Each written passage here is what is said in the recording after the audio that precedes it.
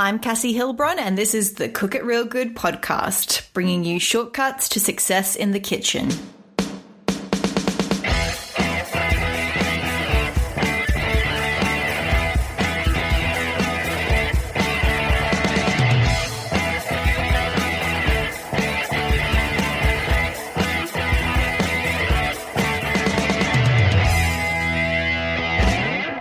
This week's episode is going to teach you to cook like a pro. I chat with Jennifer Farley, the creator of Savory Simple, a blog dedicated to well-tested, reliable recipes and tutorials. Jennifer graduated from the Culinary Arts program, and I'm probably going to butcher this because it's French, but at L'Académie de Cuisine in 2010. And she has worked as a line cook, pastry chef, and cooking instructor. Before attending culinary school, she worked for 10 years at a photography studio where she acquired her first digital camera and learned how to edit images with Adobe Photoshop. Her cookbook, The Gourmet Kitchen, was published in 2015 by Simon & Schuster. She's written a weekly column for the Washington Post food section, and her work has been featured by a variety of online publications, including The Kitchen, Food 52, and eHow. She's also taught food photography workshops and classes and has spoken at several conferences, including Mediavine, Eat Right Retreat, and the Metropolitan Cooking and Entertaining Show. She works full-time as a food blogger in Washington, D.C., where she lives with her husband, Jeff, and her cat, Eleanor Rigby. Also cute. Jennifer shares some awesome techniques that every cook should know. You'll probably want to jot down a few ideas from this episode, so get your notepad handy or the notes app in your phone. This is going to be a good one. This week's recipe of the week is my Greek lemon potatoes. I made a bit of a Greek feast last week, and of course, lemon potatoes had to be on the menu. I forgot how unbelievably delicious they are. They're like little perfect flavor bombs, and they complement chicken and lamb so well. Grab the recipe link as well as all the links we discuss in today's episode at cookitrealgood.com/33. Now, let's dive in.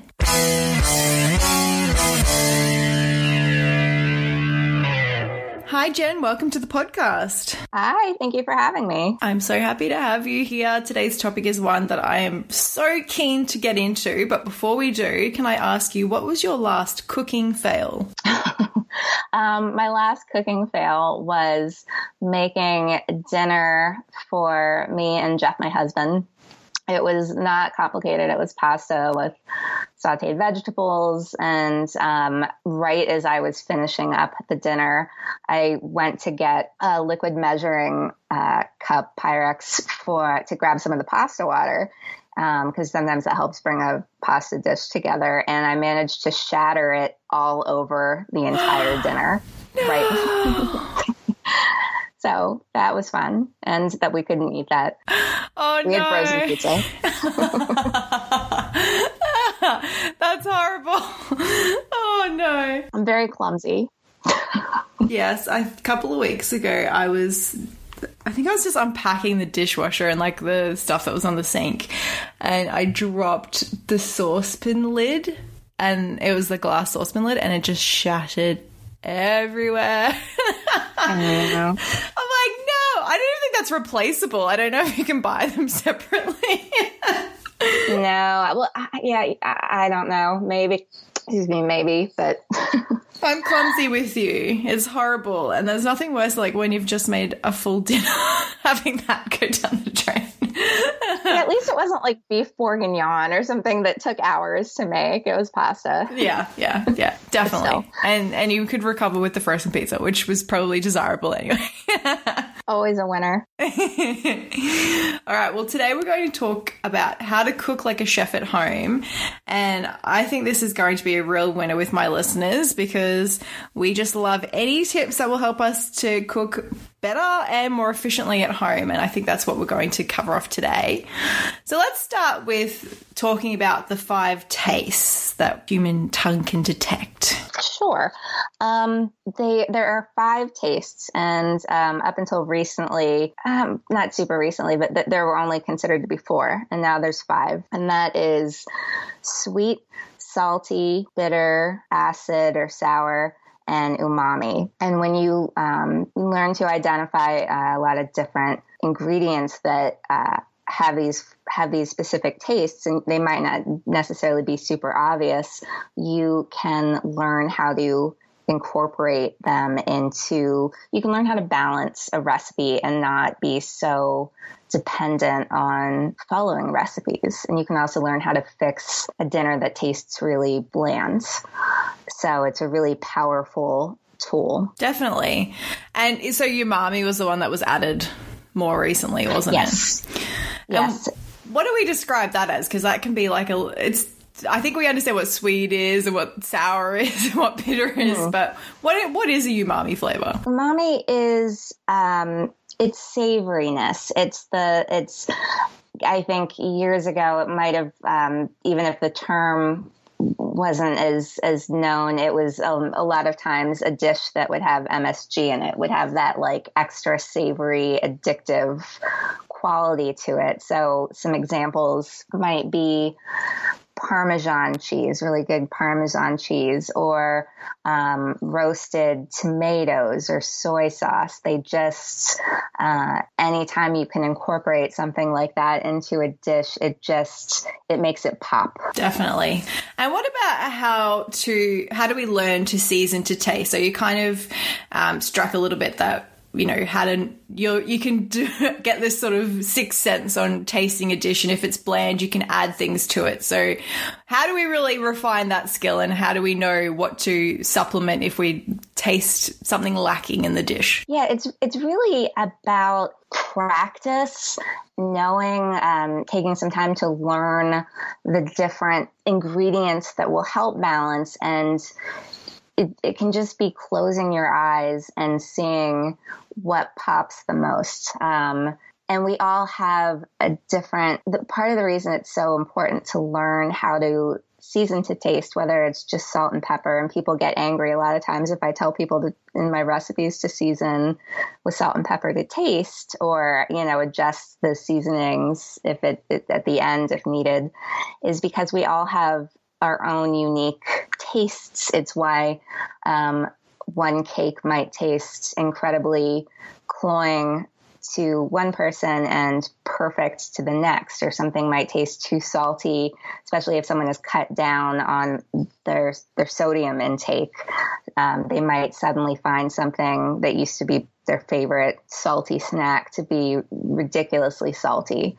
So if you're taking that and applying it to your own cooking or your own baking, it's about figuring out what tastes too strong, or maybe what's missing. And that really comes from practice.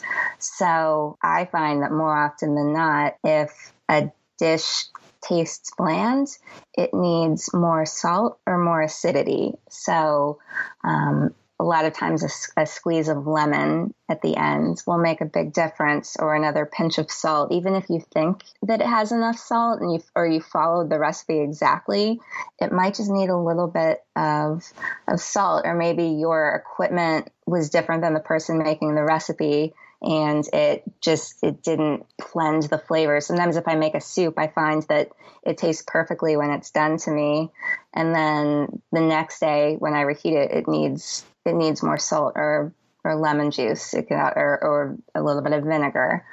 And you know, I used to not understand why my salads were really boring and I could never make them as good as some other people or restaurants. And it was really because salads are always a perfect example to me of, they're a really simple way to practice balancing flavors. So I almost always want my greens to be arugula, because you get this great bitter taste. And if you're using something like spinach, you can add radishes, or walnuts are a little bit bitter. Celery is a little bit bitter. You might not think about these being bitter, but they are.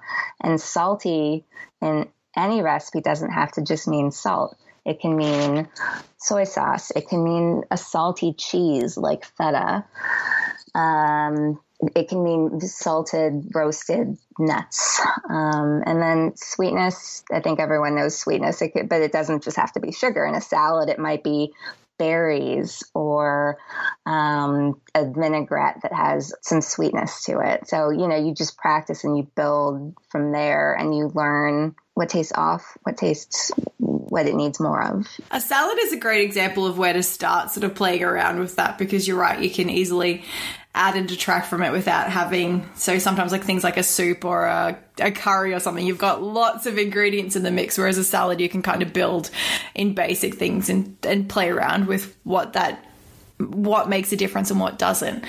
And I also like how you were saying about the salt and pepper to taste. Like almost every recipe you ever read is always salt and pepper to taste. And I know that some people want like half a teaspoon or something, but it's going to make a difference depending on your own taste. You're right. Because some people might be like, I never have salt. Like, for example, my husband, he very rarely salts his food, which I find very strange because I'm like, put it all on. So if I put too much salt in something, it is too much for him. But to me, it's perfect. So it is all to your individual taste. And you kind of have to do the balancing act with a bit of a taste at the end and see whether you like it and adjust accordingly. Right. And there's some things that you can't taste in advance. My big example is always raw meat. If you're going to sear a steak, it tastes so much better if the salt and pepper are seared right into the crust. But that's one of those that's an example where you just have to practice and risk having a slightly too salty or not salty enough seasoning level, because eventually you just get a feeling for it, and what tastes perfect to me might taste too salty to your husband. Yes, definitely. And that's a good example. Nobody try raw meat before you've cooked it. Right. It doesn't really need to be said, but we'll just make sure. Right. Disclaimer. All right. And what about glazing and deglazing? This is something that I'm really interested to learn more about. That is one of my favorite techniques that I didn't have a clue about until I went to culinary school. On the very first day of school, we learned how to make French onion soup, because caramelized onions are an easy, perfect example of glazing and deglazing. If you put sliced onions in a saute pan, anything that's not nonstick, so stainless steel or aluminum, things like that, you can start letting a brown glaze form on the bottom of the pan. It's easier to do this if you don't touch them too much, stir occasionally, but let them sit. And as water kind of seeps out of them and they stick to the bottom, this wonderful glaze forms, and it's also known as fond. And you can let it darken and really push it. You don't want it to burn, but you can let it get pretty dark brown. And then once you get to that point, you keep some water nearby, and then you pour the water in the pan. It sizzles. All those brown bits, that fond, loosen up from the pan, and then you take a firm spatula and you just start scraping. And you scrape them back into the onions, and that's deglazing. And you can use this technique for caramelizing onions, but you can also use it for building flavor in a soup before you start adding the liquid ingredients, or a stew or chili.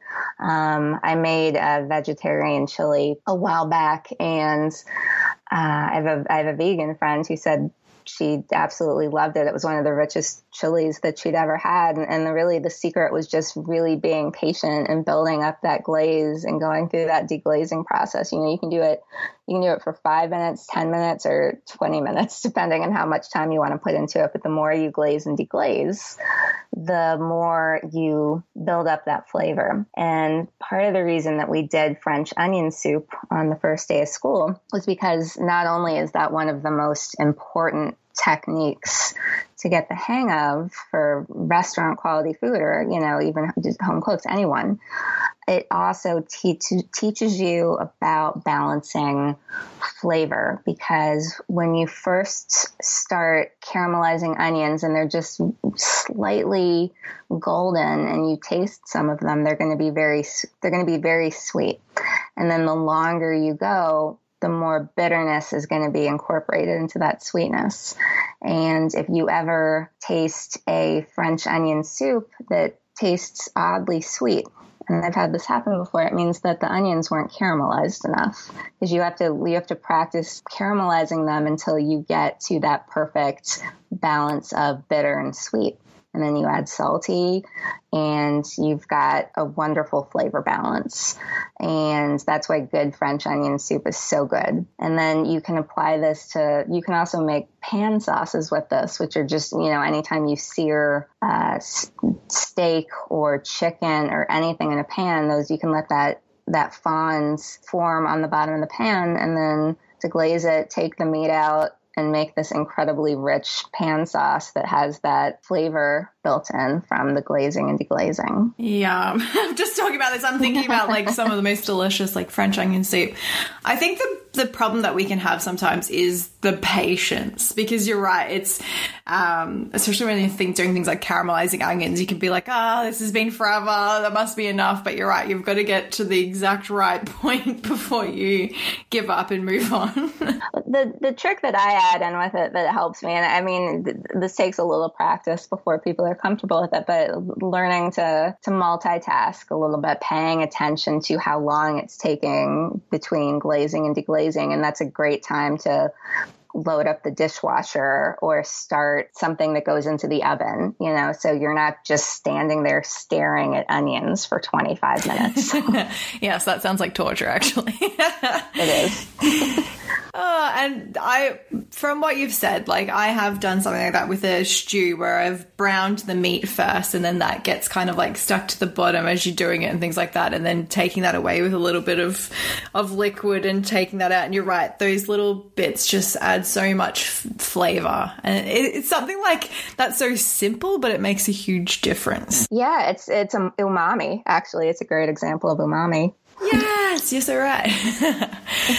All right, now the next thing I want to ask you about is how to know which types of fats and oils to use when we're cooking, and smoke points. Now, I've had people talk to me about olive oil and how it can be dangerous over certain points because it smokes and things like that. So I'm really excited to pick your brain here.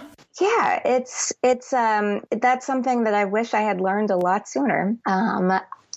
This might have changed since then. I would kind of hope so. But the first time that I ever tried to sear a steak, I was following instructions from Mastering the Art of French Cooking, Julia Child. And it said to sear in butter. And in 2 seconds, my kitchen was a smoky mess. And I didn't realize, probably because I wasn't reading the book from start to finish, and it can be helpful to read the intros at the beginning of the book. She was referring to clarified butter. Clarified butter is butter, but it has the milk solids removed. And so it has a much higher smoke point than unsalted or salted butter right out of your fridge. You can get it much hotter before it starts smoking and burning. So a lot of times it's important to just have a sense of what are some high smoke point oils. Usually you want something that's fairly neutral flavored, like you wouldn't want to sear meat in coconut oil. There's some fats that have a high smoke point, and they pretty much taste like nothing. Safflower oil, I think, is one of the highest smoke point oils. I'm a big fan of using grapeseed oil. I buy a big thing of it from Costco. And you can even sear, this is grilling too. Any high heat method, you can use regular olive oil, because that has a higher smoke point than extra virgin olive oil. So there's a lot of different things you can use. And you actually can, I hear people say sometimes incorrectly that you can't fry things in olive oil, in extra virgin olive oil, but that's actually not true, because most time when you're frying things, it's not going to the smoke point limit of the extra virgin olive oil. So there's a million charts online. I have one on my website, and you can keep it bookmarked, or you can print it out, and then you know exactly what you're using. Awesome. I'm going to link that in the show notes for sure. And with what you said about the clarified butter, so that's also known as ghee, right? Yeah, there's slight differences, but basically they're the same exact thing. You can either make your own, or you can, a lot of times at the store they're sold as ghee. It tastes exactly the same. And the only place I think I've seen it sold as clarified butter is Trader Joe's. Okay. Yeah. That makes sense. No, that makes sense. Yeah, we started cooking with it a few years ago. And I love it. I love ghee. And it doesn't, you're right about the butter, it just doesn't work the same. Those milk solids do a lot of difference. And the funny thing is, it's actually the best to make stovetop popcorn with ghee, I've found. Like, ooh, it's so good. I'm going to have to try that. Definitely. Even when you cook it in it, but even to melt a little bit over, that tastes really good too. I bet. That sounds amazing. I know what I'm doing later. Yeah. Everyone makes stovetop popcorn with ghee or clarified butter, whichever one you want to call it. You heard it here first. Yes, exactly.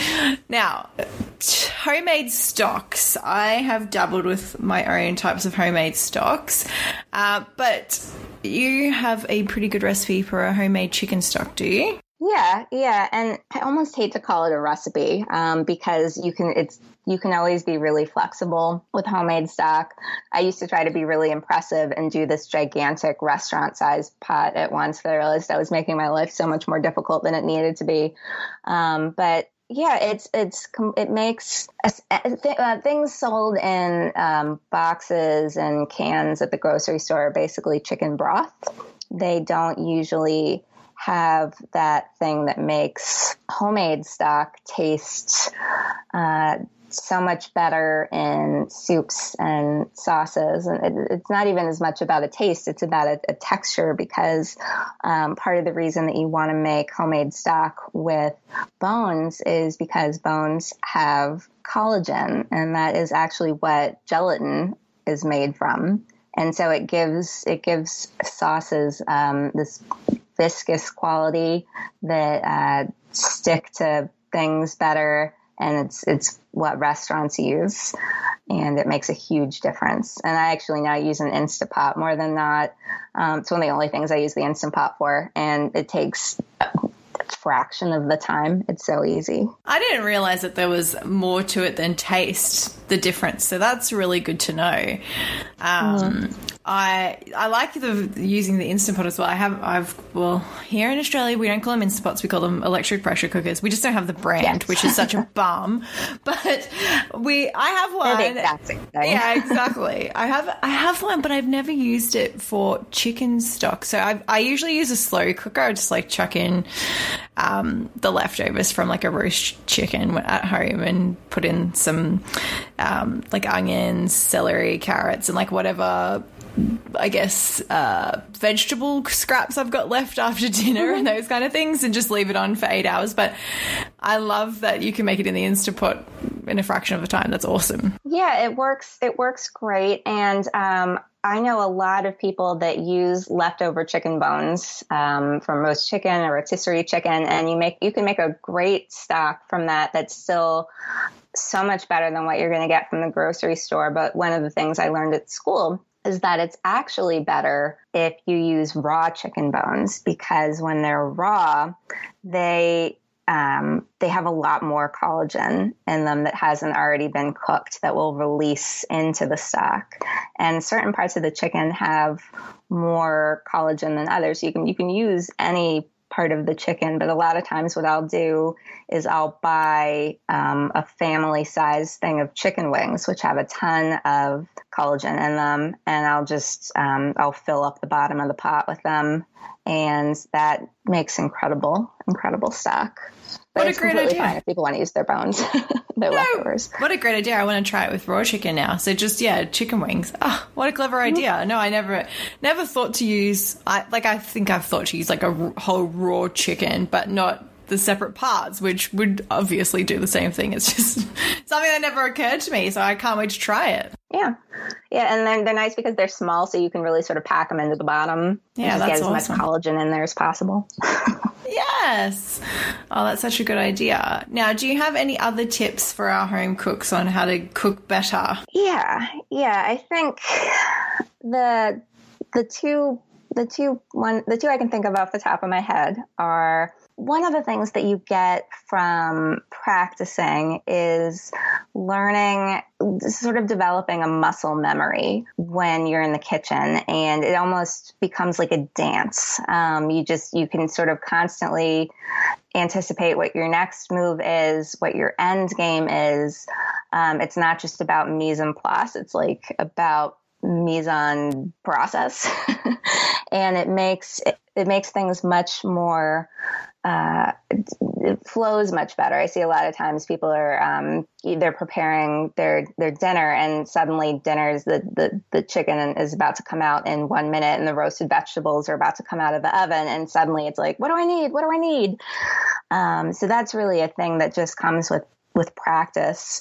So I think I always just recommend people practice, spend time in the kitchen. Don't be afraid to experiment, and don't be afraid of making mistakes, because this is how we learn. I've been doing this for a long time, and I still make mistakes, and I know not to do them again. And that's just, it becomes instinctual, and you don't get that without practice and just going in there and being fearless. Definitely.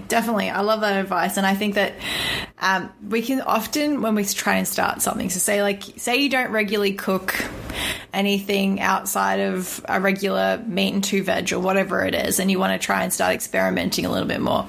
One, pick times when you're not in a rush, because I think that it makes a difference if you're able to take your time, especially if you're just starting out and playing around with things. Give yourself some time. But also, you don't have to do it every night of the week. Start with one meal and work your way up from there. Absolutely. And have a backup plan. Have that frozen pizza ready to go. If you're bringing something to a potluck, have a dish that you like at the grocery store that you can run and grab at the last second. So worst case scenario, you've wasted some ingredients. It's not the end of the world. And a lot of times you can still eat it. We eat a lot of my mistakes. Yes, exactly. You just repurpose it in a different way and it works. Awesome. Any other last minute tips? I think that pretty much covers it.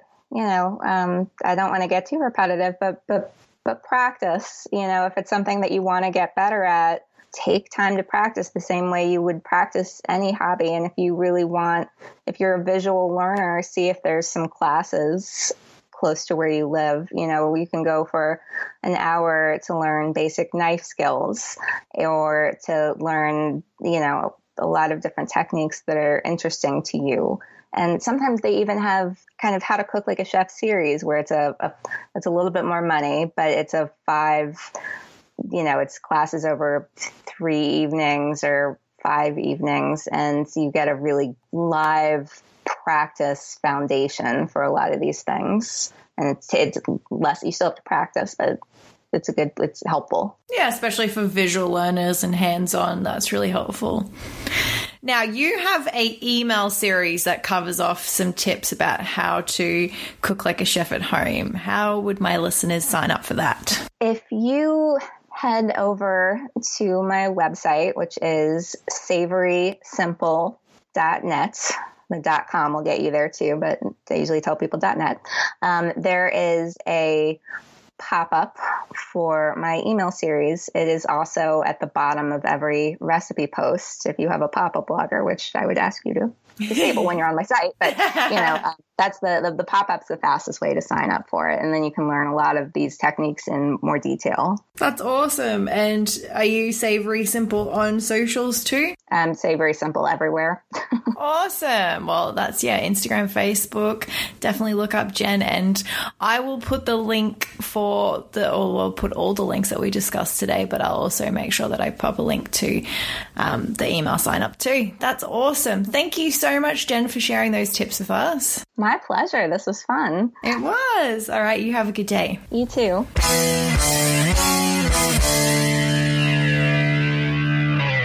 I can't be the only one who feels ready to conquer the kitchen now that I've heard Jennifer's culinary techniques. Ultimately, the best way to become a pro in the kitchen is to practice, and every day we get a chance to do that. So just have a go. For all the links that we discussed in today's episode, head to cookitrealgood.com/33. That's it from me. Have a great week, and don't just cook it real good. Bye.